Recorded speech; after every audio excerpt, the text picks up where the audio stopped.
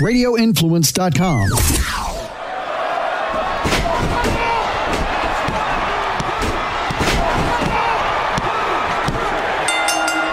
You are sitting ringside with David Penzer on Radio Influence. Welcome, ladies and gentlemen, to another edition of City Ringside. My name is David Penzer, and as always, we are so happy that you are here to listen to this thing we call a podcast. So an interesting thing happened on the way to last weekend. I got a call on a Thursday before the Super Bowl Sunday from a guy named Ronnie Gossett. He runs Universal Championship Wrestling based in Georgia, and he wanted to bring me up for some shows and ring announce, and we'd talk price, and everything was cool.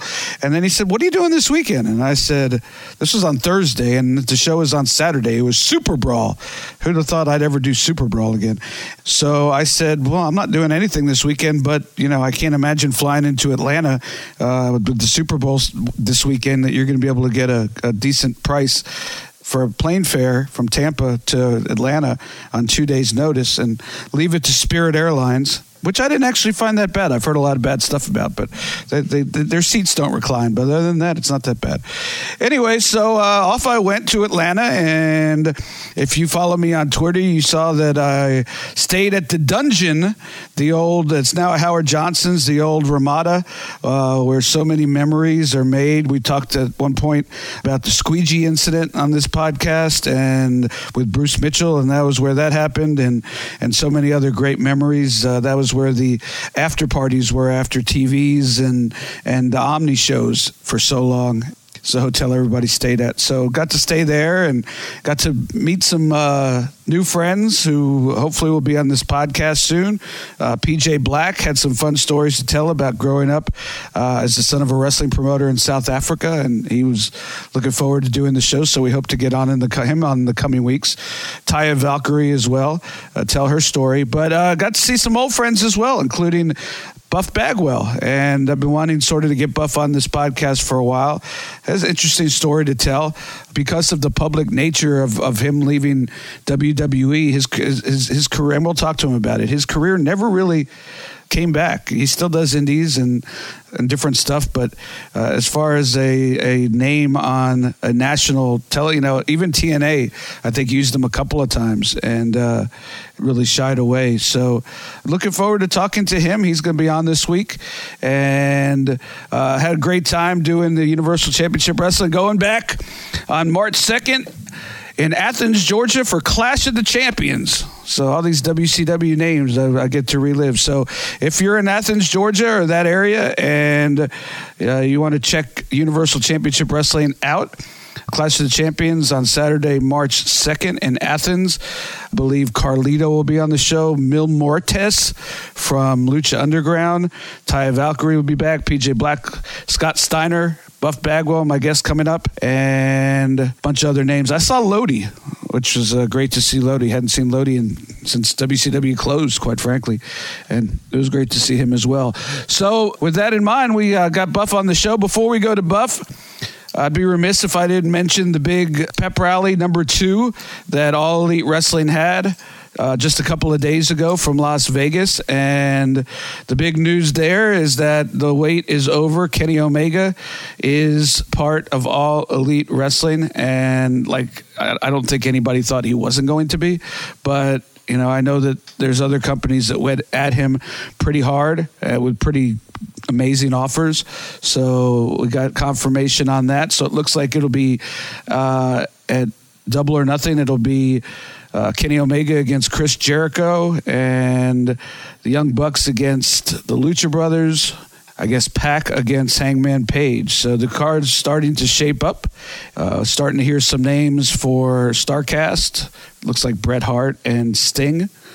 By the way, if you're in the Detroit area, cheap plug, you remember last year Legends of Wrestling came to Detroit, and it was presented by Beasley Media. And we're going to be coming back in the month of April. We have, speaking of Bret Hart will be there. Ric Flair will be there. Hacksaw Jim Duggan. Booker T will be making a rare non-WWE appearance, and Tito Santana, Al Snow, Mr. Kennedy, and the Nasty Boys. So if you're in and around Detroit, that should be a blast, as they always are. And that, I believe, is April 20th, but you could go to thelegendsofwrestling.com. So getting busy. Usually get busy this year around WrestleMania time, and looking forward to going to New York City and doing that as well. So, but yes, Kenny Omega is now officially with All Elite Wrestling, and there's rumors about some guys in WWE whose contracts are up. We know Dean Ambrose is leaving. Nobody really knows if he's going anywhere, just needs some time out because he was burnt out. But yeah, there's AJ Styles still hasn't said he signed, and the Usos are talking about. So hey, I'll tell you what, I was as I was traveling with a lot of the guys to this show in Griffin, Georgia. By the way, shout out to Nick Patrick and my mentor, Jody Hamilton, the Assassin. I got to see in Griffin as well, and it was great to see them this weekend. But it's funny listening to the guys talk as I was driving with a bunch of the guys. I won't mention who they are, about how much money's out there and all these different companies throwing money at guys, better terms. There's companies that are throwing the same amount as NXT is, but you could do less dates and you get a much bigger merchandising percentage on your merch. So for those who don't want to work a lot of dates and want a bigger piece of the merchandise table, might be better off not going to NXT. So it's an interesting time to be a wrestling fan, and I am a wrestling fan. So without further ado, I want to bring on my guest at this time, longtime friend, interesting cat, so to speak, and has been through a lot. Really had immediate success in this business, and had some ups and downs, and want to listen to him tell his story. So without further ado, please welcome my guest this week, Buff Bagwell. Ladies and gentlemen, caught up with an old friend last weekend, and I'm honored to have him on the podcast this week. He's sort of been on the bucket list for a while, and just been making my way towards him. I'm talking about Buff Bagwell, and if you grew up in the 1990s or the early 2000s, you certainly know, as a wrestling fan, you certainly know the name Buff Bagwell, and always a little bit of controversy, but we're going to get to that and hopefully get the inside perspective on your career. So welcome, Buff. Happy to have you. Hey, man, so glad to be here. I mean, thanks a lot. Sure. I love doing these things as much as I can. You know, it's tough and it's hard. It sounds simple to the fan listening, but for us to hook up and get numbers, I mean, it's a big deal, and it shows you care. But at the same time, it keeps you out there and lets people know, who the real Mark Bagwell is, and it makes your show good, and it makes people know something, and they walk away and say things that are good from these things. So I do as much as I can that makes sense. Something that's somebody's got a valuable name of some sort, and I do those kind, and they always have came back really, really good reviews, and I tell the truth, bro. Well, and it's what got me in this business. Listen to me. It's what got me in this business, by telling the truth. And it's exactly what got my heat. Yep. Was telling the truth. That's so I didn't change. Nope. It was just now that little old Marcus Bagwell wasn't saying it, and now Bud's saying it. Oh boy, ooh, and then there we go. So, well, go ahead. I want to ask you about that at some point, because I feel like since I got to know you as Buff, I feel like the powers that be at WCW totally dropped the ball at the beginning. I want to get your thoughts on that, but before we do that, most people that grew up around that time know your story because it was used to promote you. Grew up as a mega athlete, Sprayberry High School in Marietta, Georgia. Were you a wrestling fan growing up? And if not, why did you decide ultimately pro wrestling was the way to go? I was not. My brothers were. And I remember them just not for Halloween. And to make that cool a deal to them. But I remember my brother dressing up like Dusty Rhodes. And my brother was a really good imitator. He'd be like, "Hey, baby, this is I'm funky like a monkey," and all that, And so, ironically, that is probably my brother's probably 12 or 14, which means I'm 7 or 8, and do the math. Yeah. Years later, in 1990, Dusty Rhodes hires me. Yeah, we'll get there, and it wasn't too far after you started in the business. It was you didn't have to. No, you didn't have to do the outlaw shows too long. How long? I didn't pay my dues. Yeah. And that's the first thing that really upset everybody. But the problem is, then they said, "Wait a minute, whether this guy's paid his dues or not, guess what? He can wrestle." Sure. So what are we doing? Are y'all kidding? So the dues thing really did go away pretty quick because, I did do listen to me, this is not a lie, but I didn't do it long, and you know me. But we did set the ring up, wrestle, had to tear the ring back down because it was an auction. It's called the auction barn. And ironically, it was a mile from where Sting lived in Alpharetta. So I'd always go up and see Sting when I went to the auction barn to train, or that's also where we did our tapings. They just pulled a black curtain, David, to hide all of the stuff, all the merchandise that going for auction, and there was about 50 seats, and that was, that tag team, the big blonde that was ECW famous, WCW also famous, and they had a tag team where one guy was like a New Zealand guy, and they had swords down their tights. And the blonde went on for ECW for a while. I'm drawing a blank too. Really? ECW blonde, heavy on his last leg at ECW, but still over. Axel Rotten? No, I never met him. I don't know. But, we'll figure it out. So he's was a big deal. So go ahead, man. Yeah. So after you broke in, how long before you were the handsome stranger on Global TV? If I remember correctly, it was only about 6 months before you were on television. I think I was on TV. Maybe 6. I think almost less. And my very first match, I become the U.S. champion. So automatically, I walked in with heat, and I kept heat, and I kept it for the next, 11 years at WCW. And go ahead. No, I'm saying kept it for 2 weeks up there. So you talked about Dusty Rhodes hiring you. It was about a year after you debuted. How did that come about? Were you already friends with Sting, and was he instrumental in getting you hooked up? Absolutely not whatsoever. Nobody but Misty Hyatt helped me. Nobody. No, I have no connections. If I knew Sting's number, I'd call him. If I knew,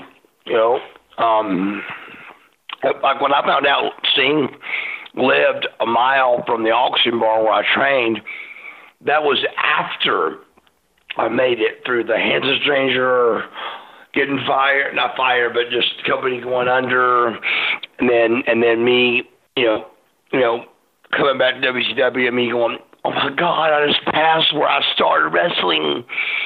Well, I went to his house one day, So I didn't know that back then. That's how fast things moved for me. They really did. I did pay my dues. I worked my ass off. But at the same time, it really was. I could do the stuff that they wanted and look good, pretty good doing it at that early stage. It wasn't silly. It wasn't ridiculous. It wasn't that guy's never going to make it. When people watched me on TV, they said, this guy's got something. He's going to go somewhere. For sure. So it's funny in hindsight, actually. I've been doing some research for this interview, and it's funny in hindsight because I was there throughout the whole time that you were in WCW.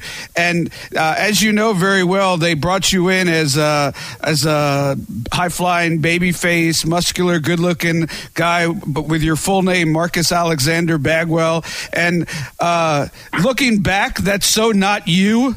So I'm wondering when you finally got a break and Dusty said you're hired, and they said, we're going to make you a baby face and call you Marcus Alexander Bagwell. Were you just like, all right, I'm going to roll with it? Or were you like, this isn't what I thought it was going to be? What were your thoughts? No, I flat out instantly came out of my mouth. The legendary American Dream Dusty Rhodes at me 19 and a half years old. Suit and tie, head full of hair, teeth whiter than not even bleach. Don't know what bleach was. Just here's this. He even said, he goes, your smile's the reason I'm hiring you. But I show up to do this thing only because that they didn't have Global shut down. The next day, Magnum TA called me and he goes, hey, is Bagwell there? And I said, this is him. And he said, this is Magnum TA. I said, who? and the same time I said, who? Remember, I'm not a wrestling fan, bro. Yeah.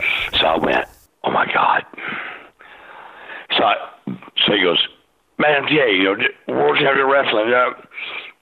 A little bit of edge on it, yeah.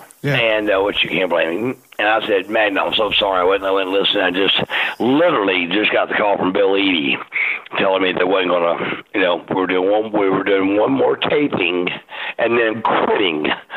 And I went, I said, when I went to my meeting, I said, Dusty, he wanted me to go back and do the one last appearance for him. I said, Dusty, they're going under, bro. I said, come on, man. Just take me out of a misery. Just come on, bro. I mean, they're done. They're done. One last taping, and they're done. They told us they're done. So what was your? I don't know if you ever answered the question. What was your when they said Marcus Alexander Bagwell?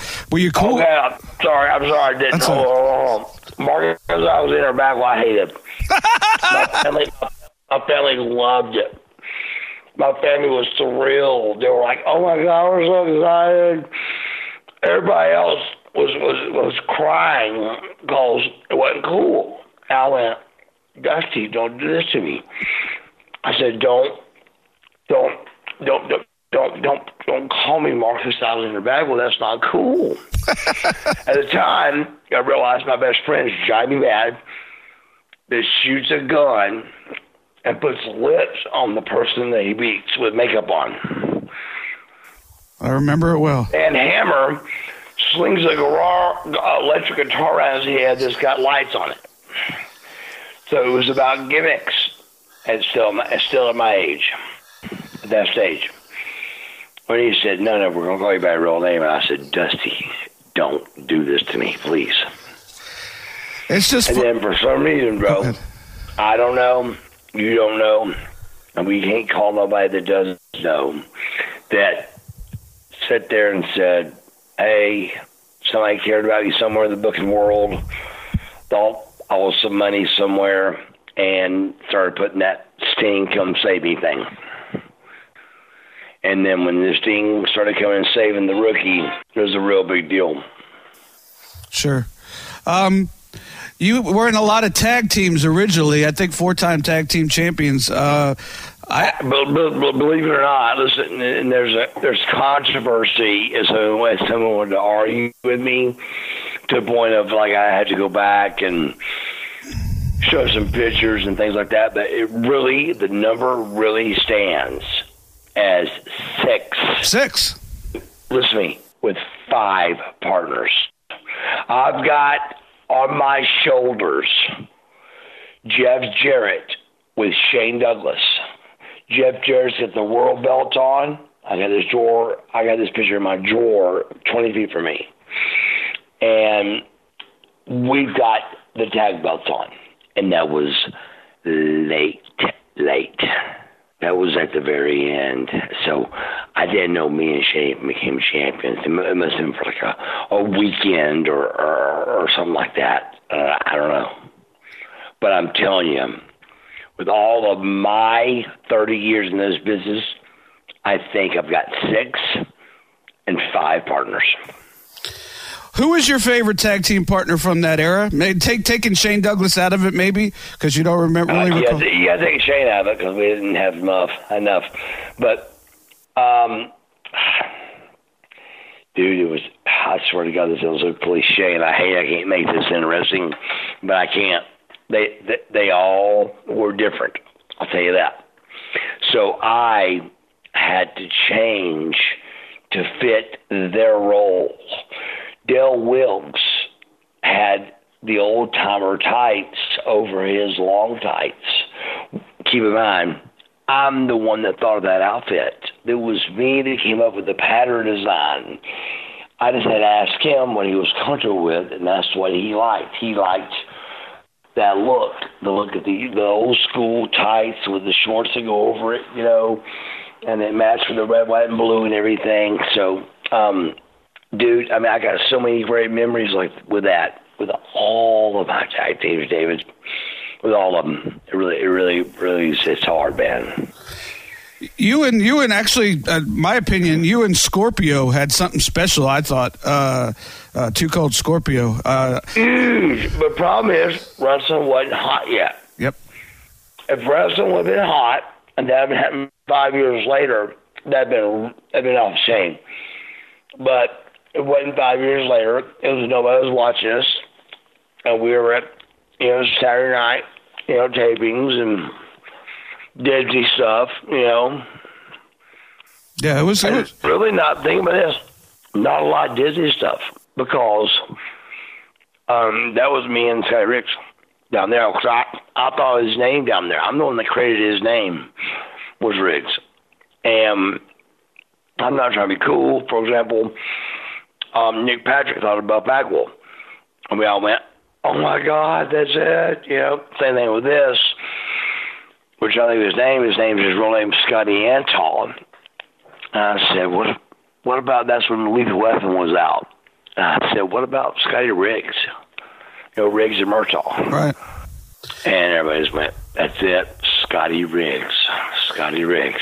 So I thought of Scotty Riggs' name. So Dusty tells you got to be Marcus Alexander Bagwell, which you hate.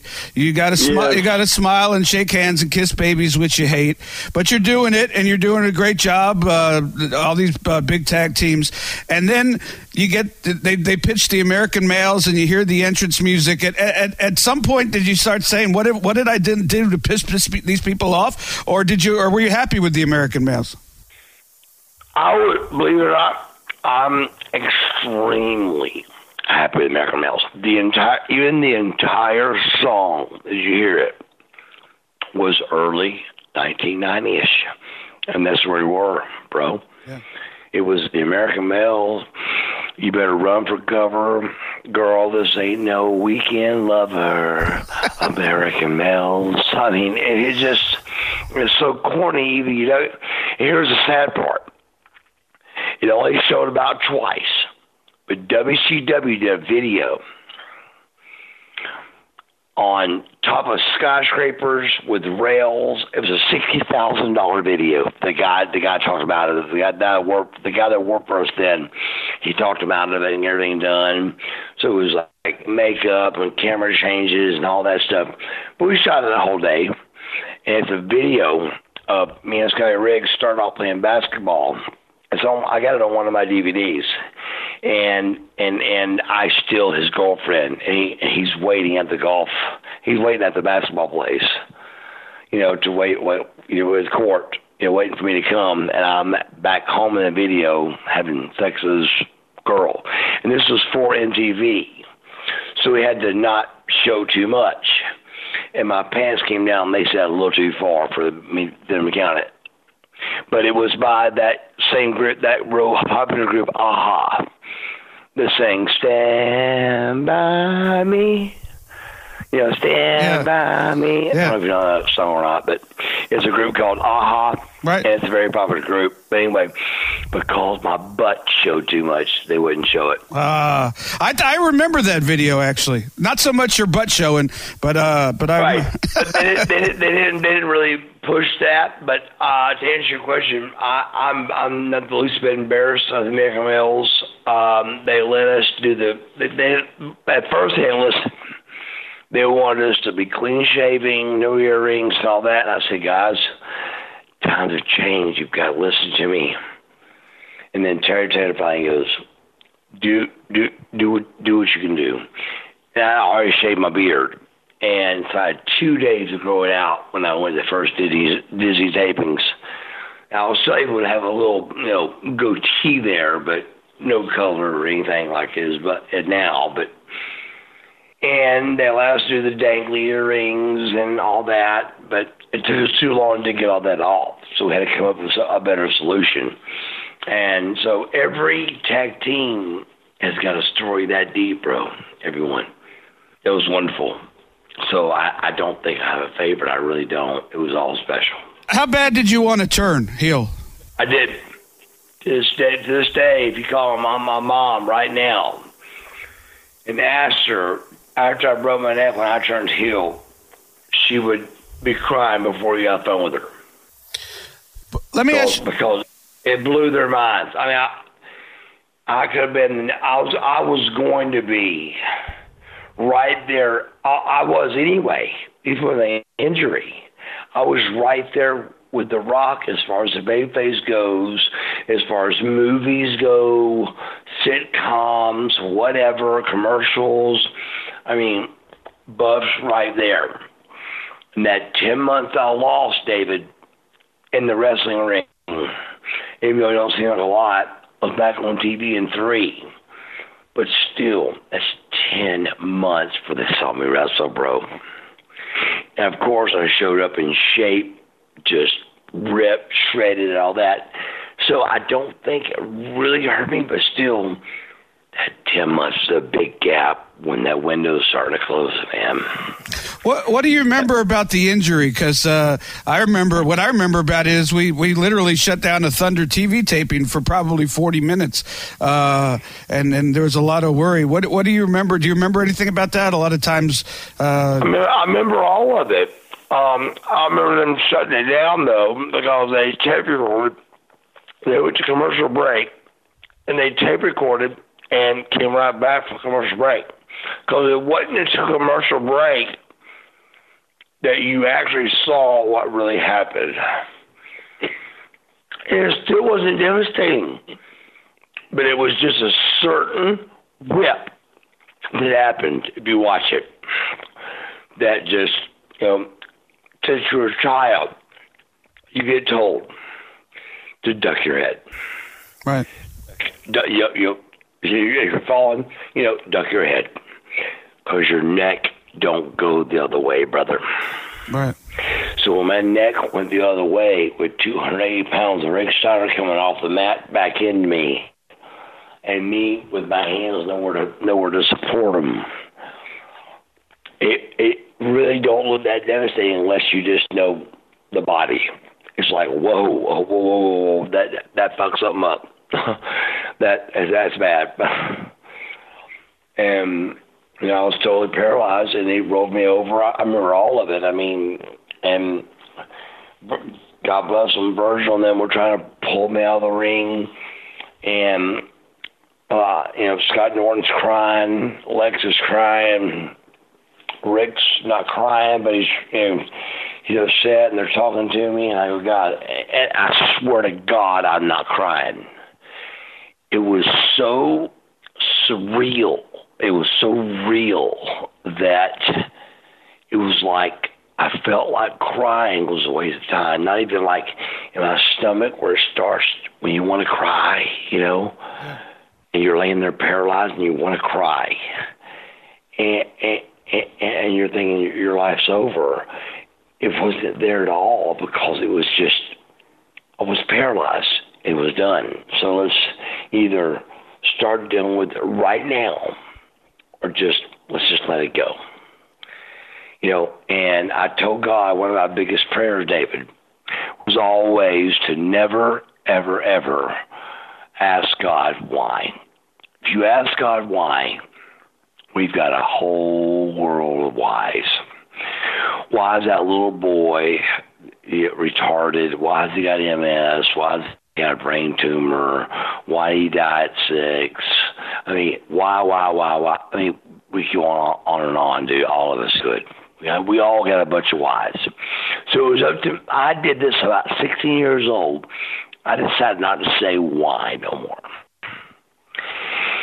But that night, being paralyzed in the ring and laying there, I did say out loud, I told you I'd never ask you why. I said, but I really got to ask, is this really what you had planned? Is this the plan to end Buff Bagwell's career on live TV in the middle of the hottest wrestling ever was? Is this really your plan, bro? And I asked that, and I did. About that time, I swear to God, it sounds cliche, but it's honest to God's truth. I swear to God, it is. Danny something, the trainer. Danny Young. Danny Young. Is Danny Young? Is that right? Yes, sir. Good Danny call. Young. So he at that time, as I said this prayer out loud, I said, dude, I said, Christopher, I can be like Christopher Reeve. I can go to schools. I can talk. I can do this and that and to help everything out. I was already turning negative into a positive, and everybody around me was crying. And about that time, Danny Young goes, he said, look, your left hand's moving. And I looked down because I couldn't raise my head and look down because I was at 3-4, which is about neck down. And so I just turned my head down, and I could see my hand moving. Then it kind of started feeling like people always want to go, they know the body, they want to go, oh, so you got a stinger, right? I go, right. No, bro. I was, can I cuss on this podcast? Yeah. Can I? I said, no, bro. I was fucking paralyzed. I know there's a fucking paralyzed and a fucking stinger. I've had them both my whole life. I said, this wasn't no stinger. Shake it off. Go to the sideline bag and rub it out a little bit. I was fucking paralyzed. And I mean, honest to God, I was smothering at first before Rick even rolled me over because I couldn't get out of the mat. And as soon as he went to roll me over, our eyes met, and I said, I'm paralyzed. This came before the rest of the story I just said, but I said, I'm paralyzed. Now the finish of the match is Scott Steiner coming down, 275 pounds of blowing smoke out of his nostrils as he's coming to the ring with a chair in his hand. And the finish of the match was to hit Rick in the back from the block from doing the bulldog. He goes to cover me, 1, 2, chair, put me on top, NWO wins. Problem is, if you watch the tape back, I'm talking the whole time. I'm going, Scott, no, I'm hurt. Don't touch me. I'm making sense to a point where he understood. So he hit Rick. Rick threw himself off of me, and then Scotty, for television time and making everything look better, he put my arm across him, thinking that'd be enough. Well, my arm, I was paralyzed, bro. So my arm completely came off Rick's body, and the ref counted 1, 2, 3 with 2 guys on the back. The Mark guy that had cancer that died. The Mark referee we had that had cancer that passed away. Mark Curtis, yeah, God bless him. Mark, yeah. He was our referee that night. And God bless him, he had to count 3 count. so then, of course, it was like, well, who won? And, what's going on? And they thought the announcers, if you remember, didn't look at the sheets. They wanted to call it play-by-play, which made it a lot more interesting. Well, I think by that time, I think everybody realized something was wrong, and we just wanted to make sure. Oh, yeah. They were like, let's go and check it out, because they did not have a sheet in front of them of what the next skit was. They did not want to talk to us about it. They didn't want a sheet for the night. They didn't want one. They wanted to call it like, intercepted 20-9 touchdown, That's how they wanted to do it, which is very smart. So, do you think there was a missed opportunity when you came back to give you a run as a babyface as much as you hated it, just because people had seen you literally get paralyzed on national television and had seen you, fight your way back? Do you think that there was a missed opportunity to do the swerve and turn your back heel as opposed to giving you a run as a babyface with the crowd behind you? Well, I would never dog out Eric for doing that, because what Eric's brain thought was, everybody thinks, okay, he broke his neck. He's got 10,000 fan letters. He's got fighter pilots that went by and touched my picture before they went out to battle, and I've got that picture. I got that letter framed. Wow. They would touch my picture on the way to battle. And so I understood what he wanted to do, and I'll never argue with him on that ever, because good heel, bad heel, good baby, bad baby, it's about entertaining, Yeah. And but there's no doubt about it.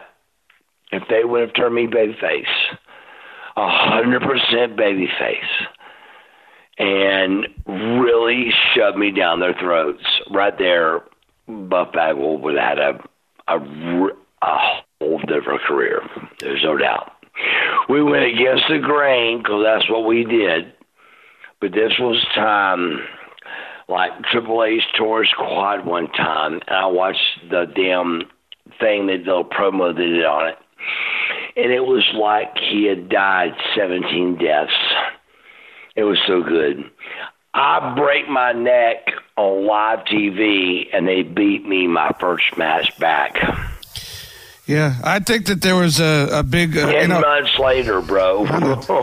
Look, Eric's been a guest on this podcast, and I would never second-guess him either because so many things were going on, but I just think there was a missed opportunity. Just to put it in current terms, it would almost be like, with Roman Reigns having to walk...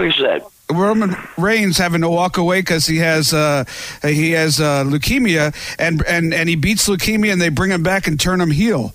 It just to me, it didn't make sense. But I wasn't the boss, and so I was just wondering what your thought process was on that at the time. Yeah, there's no doubt, babyface, but then again, Buff made a really funny heel.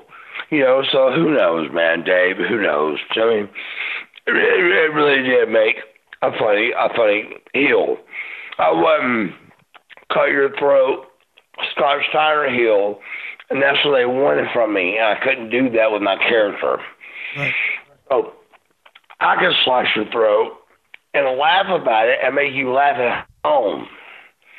And that's not the heel they wanted. They wanted, Scott Steiner heel, where you walk out and you do something bad and you're in trouble and you shouldn't be doing that. And I couldn't do it, man. I was more of an entertainer. I want to entertain.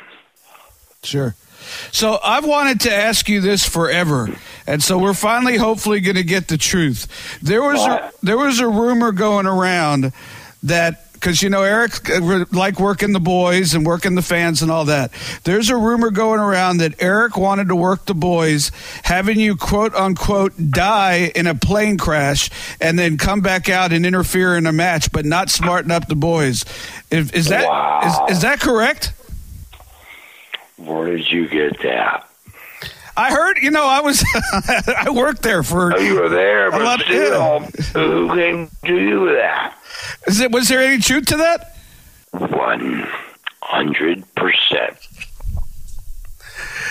MGM Grand was the Halloween Havoc we did. Right. One of the last ones, if not the last Halloween Havoc. And he wanted me to die in a plane crash. I said, Eric, I couldn't get you to get the cameras in the hospital to see. Are you kidding me? And so he was going to do it. I already called my parents and said, hey, get ready for this. I don't want to scare you guys and all that. Just call my my wife and them to let them know. And they switched it finally to doing. I did some kind of run-in as, I think, President Clinton with the mask or something. Sure. What do you think the locker room? How do you think Eric pushed limits? Real quick.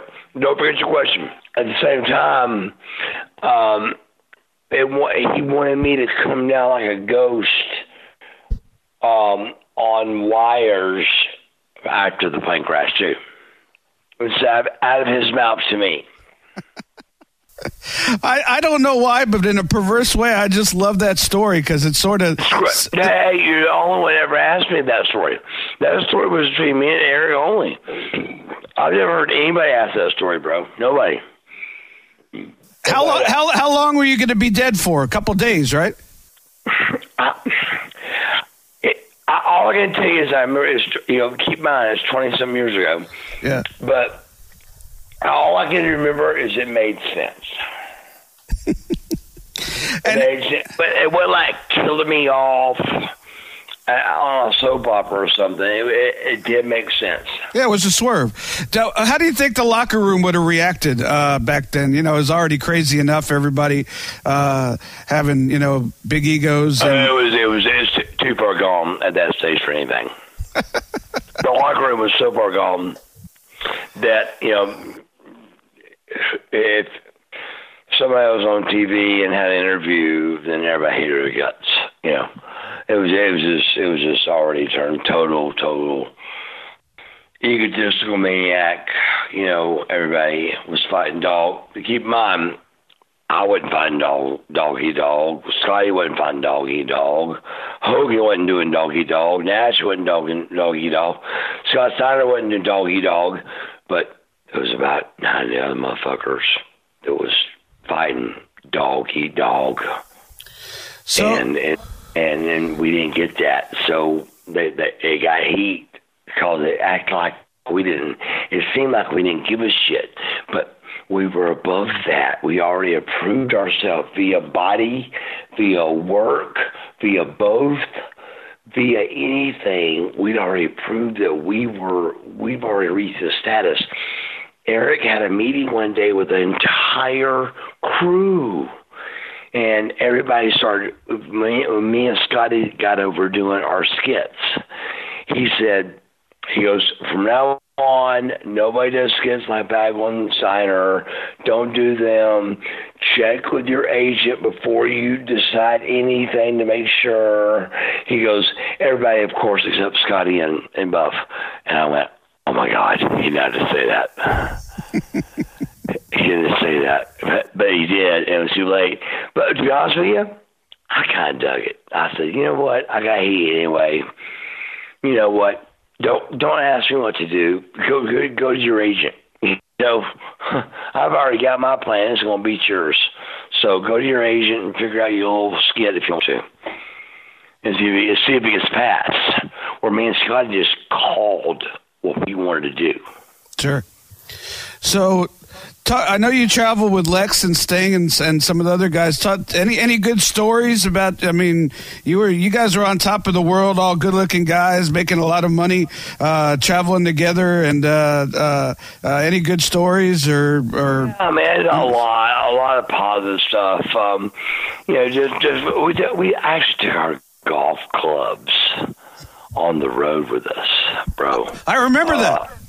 Yes, we'd go play golf, and then we got into bowling for a while. There were bowling balls on the road with us, and we bowled for a while, and then we figured out, sedation, and then when we figured that out, it kind of messed everything up, and but we still never ever quit working out. We kept that top priority. It was number one priority was our diet and our training. And that's why we was able to look as good as we did without, everybody always wants to blame their tummy like on a beer belly. It ain't got nothing to do with beer, bro. Look up how much sugar's in beer. Nothing. You just can't eat what after you drink that beer, what you want. Right. You can't eat Crystals and McDonald's. And I can't tell you the times me and Luger ate ice cold chicken breasts and ice cold broccoli because there was just nowhere else to eat at 2 a.m. after we got back to our room from doing a nitro, bro. But we ate it because we had to get it down. Hey, I'll tell you somebody from my perspective who didn't have a good body, but Whataburger, oh my God, it was worth it to me. We always did Whataburger. That was we saved it for our cheat meal. If we come into Texas, we saved Whataburger for our cheat meal, babe. Yeah. It's unbelievable. It was worth being fat. So what? It was. It wasn't being fat, but it's worth planning my whole week around it. I planned my whole week of diet around showing up, wrestling, and then going to Whataburger, bro. Oh, it was unbelievable. It was just a bomb. I don't know if I should say this, and if I shouldn't, then it'll be edited out and nobody will ever hear it. But Dustin Rhodes used to call Whataburger better than a blowjob. When you had no, don't edit it out. That's great. But when you had a buzz after a night of drinking, Dustin Rhodes used to say, "To me, Whataburger's better than a blowjob." I'd much rather eat a hamburger at that stage than to go to all the trouble of get in position, find the spot, and her be good at it. Number one with me, because I don't go that route unless you're real good. And a lot of guys can, but I can't. So absolutely Whataburger for that. That's funny. I've never said that out loud, I don't think. I told my wife that. No, you're good. Hey, so WCW ended. What were your thoughts in the immediateness of it? For me, I just remember, saying, shit, this sucks, but I got to keep going, and hopefully something will happen good. What were your feelings? Because I think from pretty much the beginning, you were figured in to go to WWE, as we know. So, what were your thoughts when it ended? I was very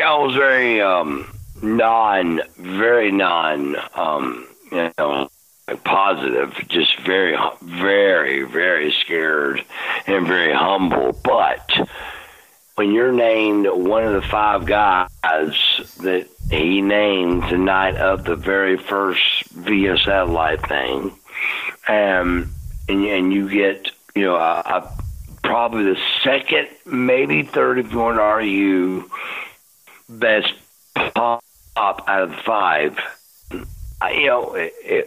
It's pretty much I had a job.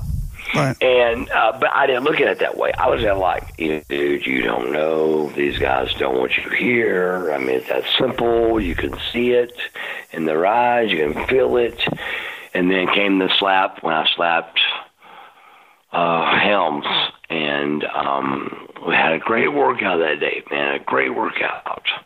And Helms, we started talking, and Helms he had been dogging people for not working, for not practicing. All of a sudden, he set like the whole session out where we did like 4 guys in each corner, and just tag, and call the spot out loud. Just do the spot, and just get used to the ropes, and just run good spots you can hear, and you're not gonna mess up, and all that stuff. And he didn't do any of that. I didn't know that underneath his shirt, which I think though I did hear a podcast, so I want to call him out on this if he says that's a lie. Why would you put a regular water bottle under your an ace bandage unless it was ice? So I'm not sure where he's going with that, or if it was misunderstanding or what, but it was a frozen brick is what it was underneath his shirt. But it was a pretty small water bottle, and you couldn't see it. You couldn't see it with the shirt down here, wrapped, and the shirt was off. And it started off, it was a few jabs, well, yeah, what about your hair, Bagwell? I said, whoa. I said, I can't wait for that interview you cut for Monday Night Raw. Hey, this is Sugar St. Helms. I feel so foliage. I said, are you a translator or, somebody to explain what you're saying through the lisp? What are you going to do? And, of course, the boys are like, oh, my God, of course. And he said something back about pills. And I said, listen, bro, you can drop this right now. Now, I'm standing on the floor with my arms on the apron. He's on the bottom rope with his arms back on the ropes, sitting on the floor, sitting on the ring floor.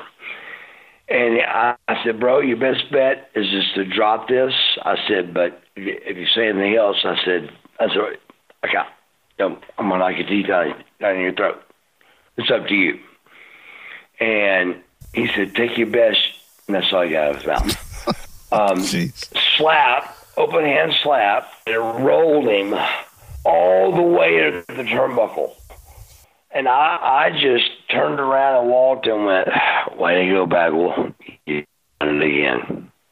You idiot. You've done it again. What are you doing? Boom! And I mean, how I stayed up, I've got no idea how I didn't go to the ground knocked out cold as ice. Just knocked out. But I was with it, man. It was weird. There was, a puddle of blood the size of a dead body. It was huge. My head was just, heads are real veiny. It was just gushing. And of all things, Shane Helms is in the bathroom holding the towel on my head, crying, because pretty much everybody knew Buff Bagwell had a job. Buff Bagwell had a job. And this is before the main event with Booker T and all that. But out of those 12 guys of Palumbos and, Gendrax and, come on, man, come on. Buff's gonna have a job. And so he's in the thing crying. And all of the wrestlers come up with, let's don't say anything. Let's act like you falled. And I said, guys, half of y'all have already texted what happened. I said, come on, man, this ain't gonna work. But being one of the boys and trying to keep the heat off me, like you've seen me do for 100 years, I said, okay. So I did that, of course, was a mistake. I get to the show Monday night. I'm going to be main event with Booker T and don't know it yet. And I walk past Helms with the Hardy Boys.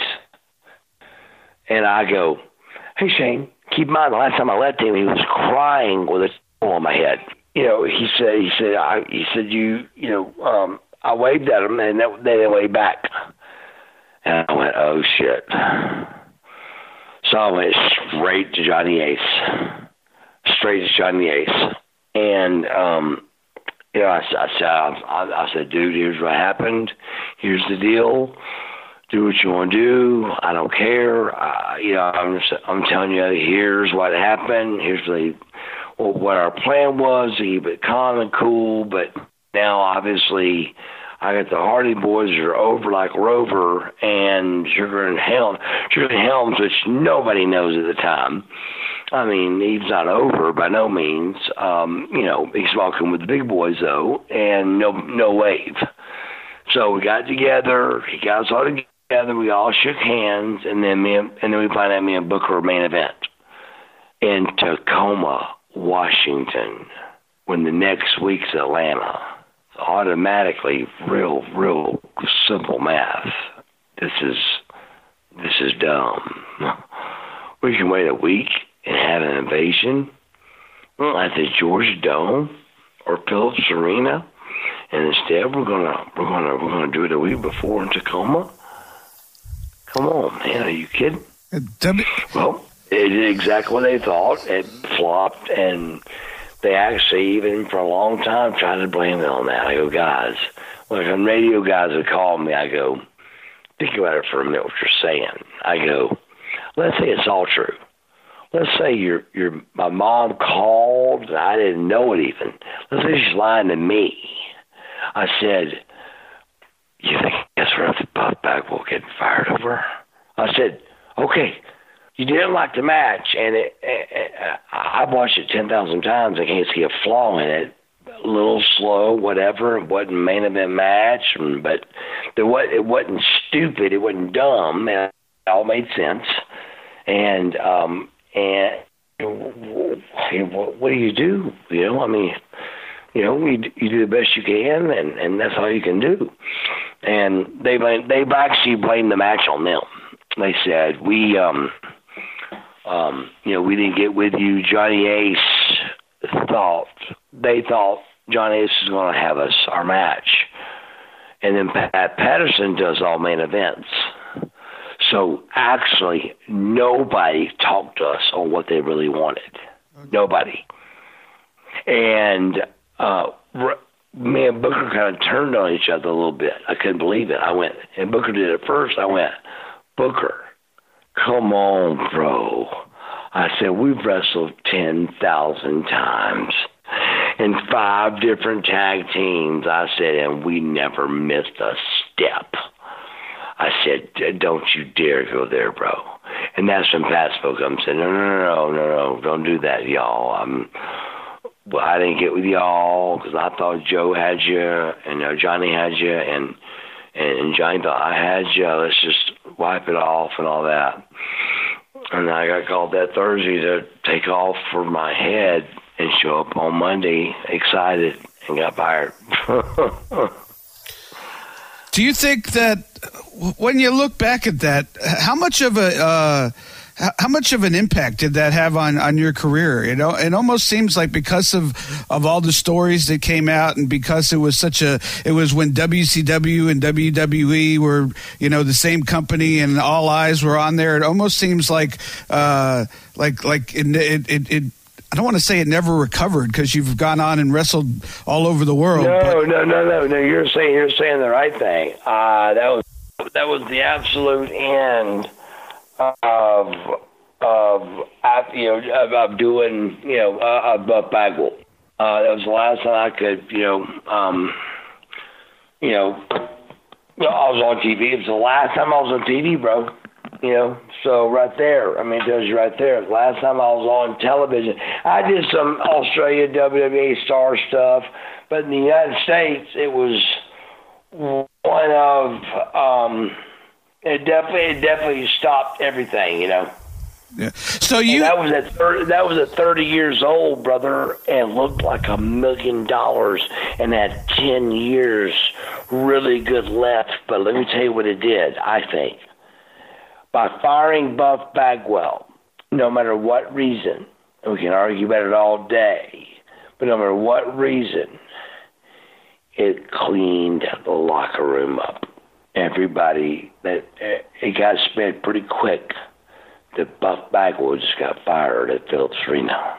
And to the point of anybody that heard it would probably go, what?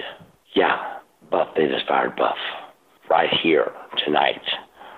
So I went down, and so how I say feels. I went down as a sacrificial lamb, but it helped them tremendously. Have you ever heard from them again in any way, shape, or form about coming back in any way? No shape or form. I reached out to them in the first couple of years, with just things like, come on, man, you're joking, right? I mean, and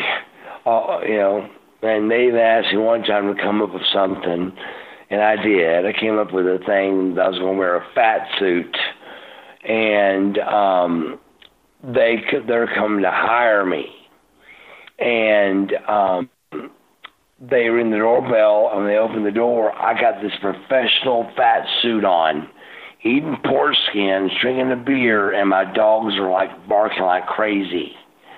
And they're like, oh my God, we came to hire you back. To WWE, and the next 4 weeks with the Eye of the Tiger or Rocky music or whatever, you would see me, tripping over the jump rope and reaching for the donut, and whoever's training me slapped my hand, and then finally coming out looking, like I look, which is, good enough to pull that off right now. And I'm gonna get nothing better as soon as I can do cardio in 3 weeks.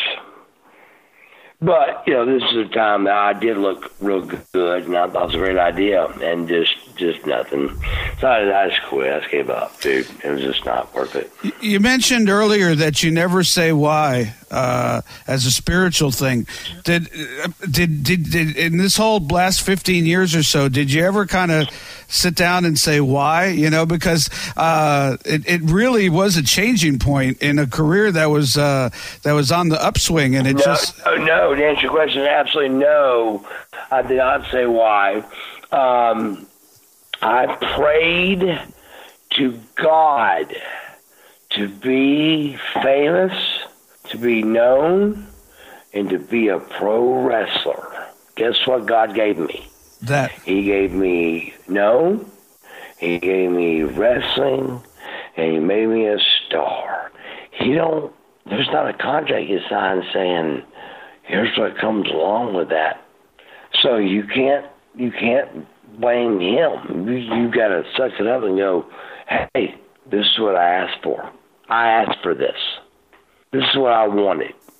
But it's now a mask I can't take off. Right. I'd like to be able to take it off, but I can't. And to get this, even for a week sometimes, just to. Every gym I go to, David, every gas station I go to, somebody says something, something. Yeah. And I ain't got a job. I know at least half their crew could walk in Walmart and not get recognized.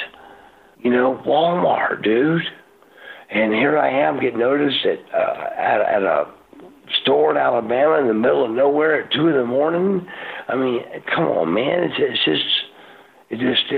just whatever it was, they just had it out for, get rid of us. Just get rid of the WCW guys. Yeah. Hey, I'd be remiss if I didn't ask you this question because it's sort of come back in the news lately. If you had to pick like one person or a group of people, who do you think killed WCW? That's a toughie. I never asked that one. I love Vince Russo, but he cannot argue with what I'm getting ready to say. He said he was never going to show his face on television.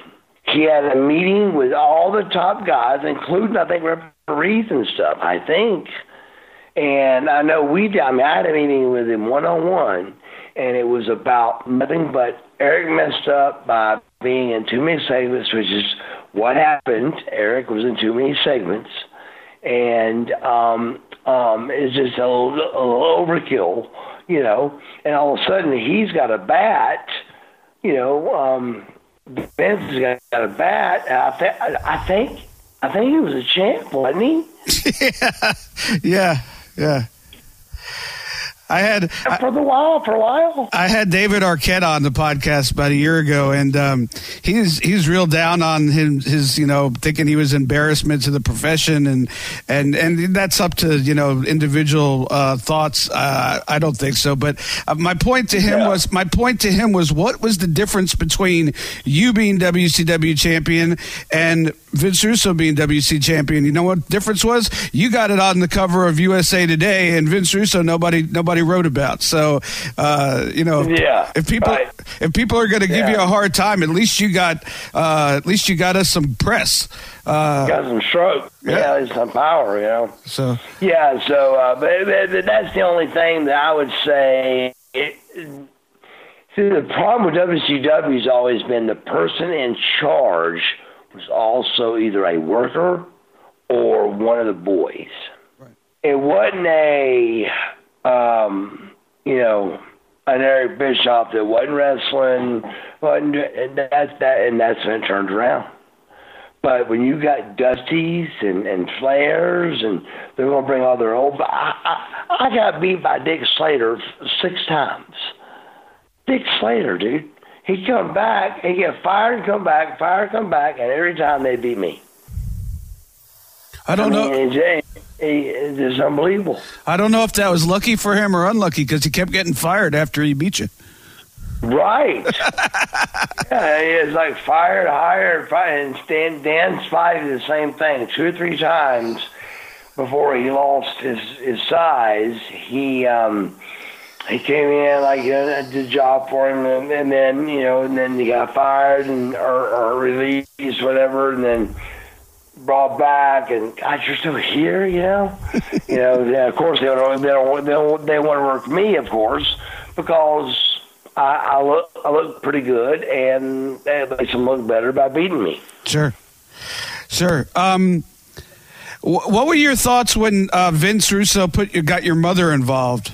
I mean, when at one point when you see her on a lift, on a forklift, in a Judy Bagwell on a pole match, did you think that was funny, or I really thought it was wrestling, dude. I thought it was great. I thought it was fantastic. It was another part of the show. It was a forklift that came out that I had to know how to work before the show and lower down after I won and untie her, and I think it's good stuff. I mean, even though Gay got a lot of heat, I thought it was great stuff. I really did. It's just, I think Vince messed up by getting on TV or getting on TV too much.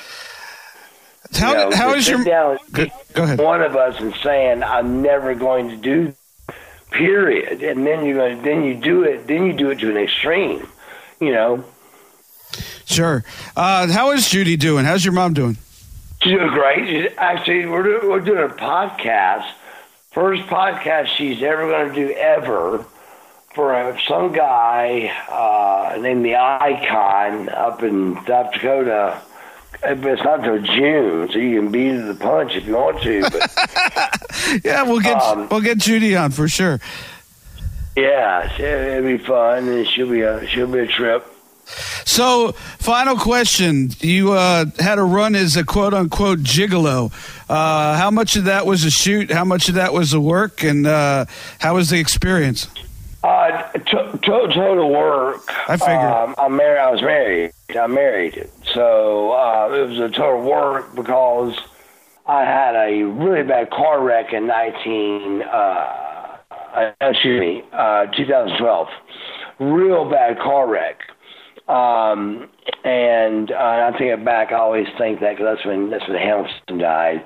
But around 2020 something, about a week and a half later, I have a car wreck after one of my best friend dies, and roll my Jeep, and I seatbelt on and everything. But the way I rolled it, the hard top caved in and caved my face in, dude. So I got 5 plates in my face, and I mean, literally, the doctor goes to my mom, is a female doctor, and she goes, obviously, by looking at everybody, he's a pretty good-looking boy, but I don't know that. I mean, can you bring me a picture? Wow. So Mom told me the story, and I said, well, fucking make it a good one. Make it a good picture. Shit. Jeez. So she put 5 plates in my face, just guessing how I used to look by looking at that picture, bro. Well, I saw you this past weekend, and you look just like Buff. So she did a good job. Thank you, bro. I really have worked hard. I'm not where I want to be with my body yet, but I can't with cardio and stuff. But I'm really excited that nothing's hurt.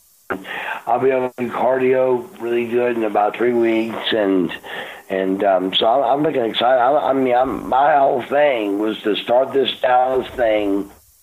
He's got everything. He's got everything I've done on video, bro. Everything, every surgery, everything.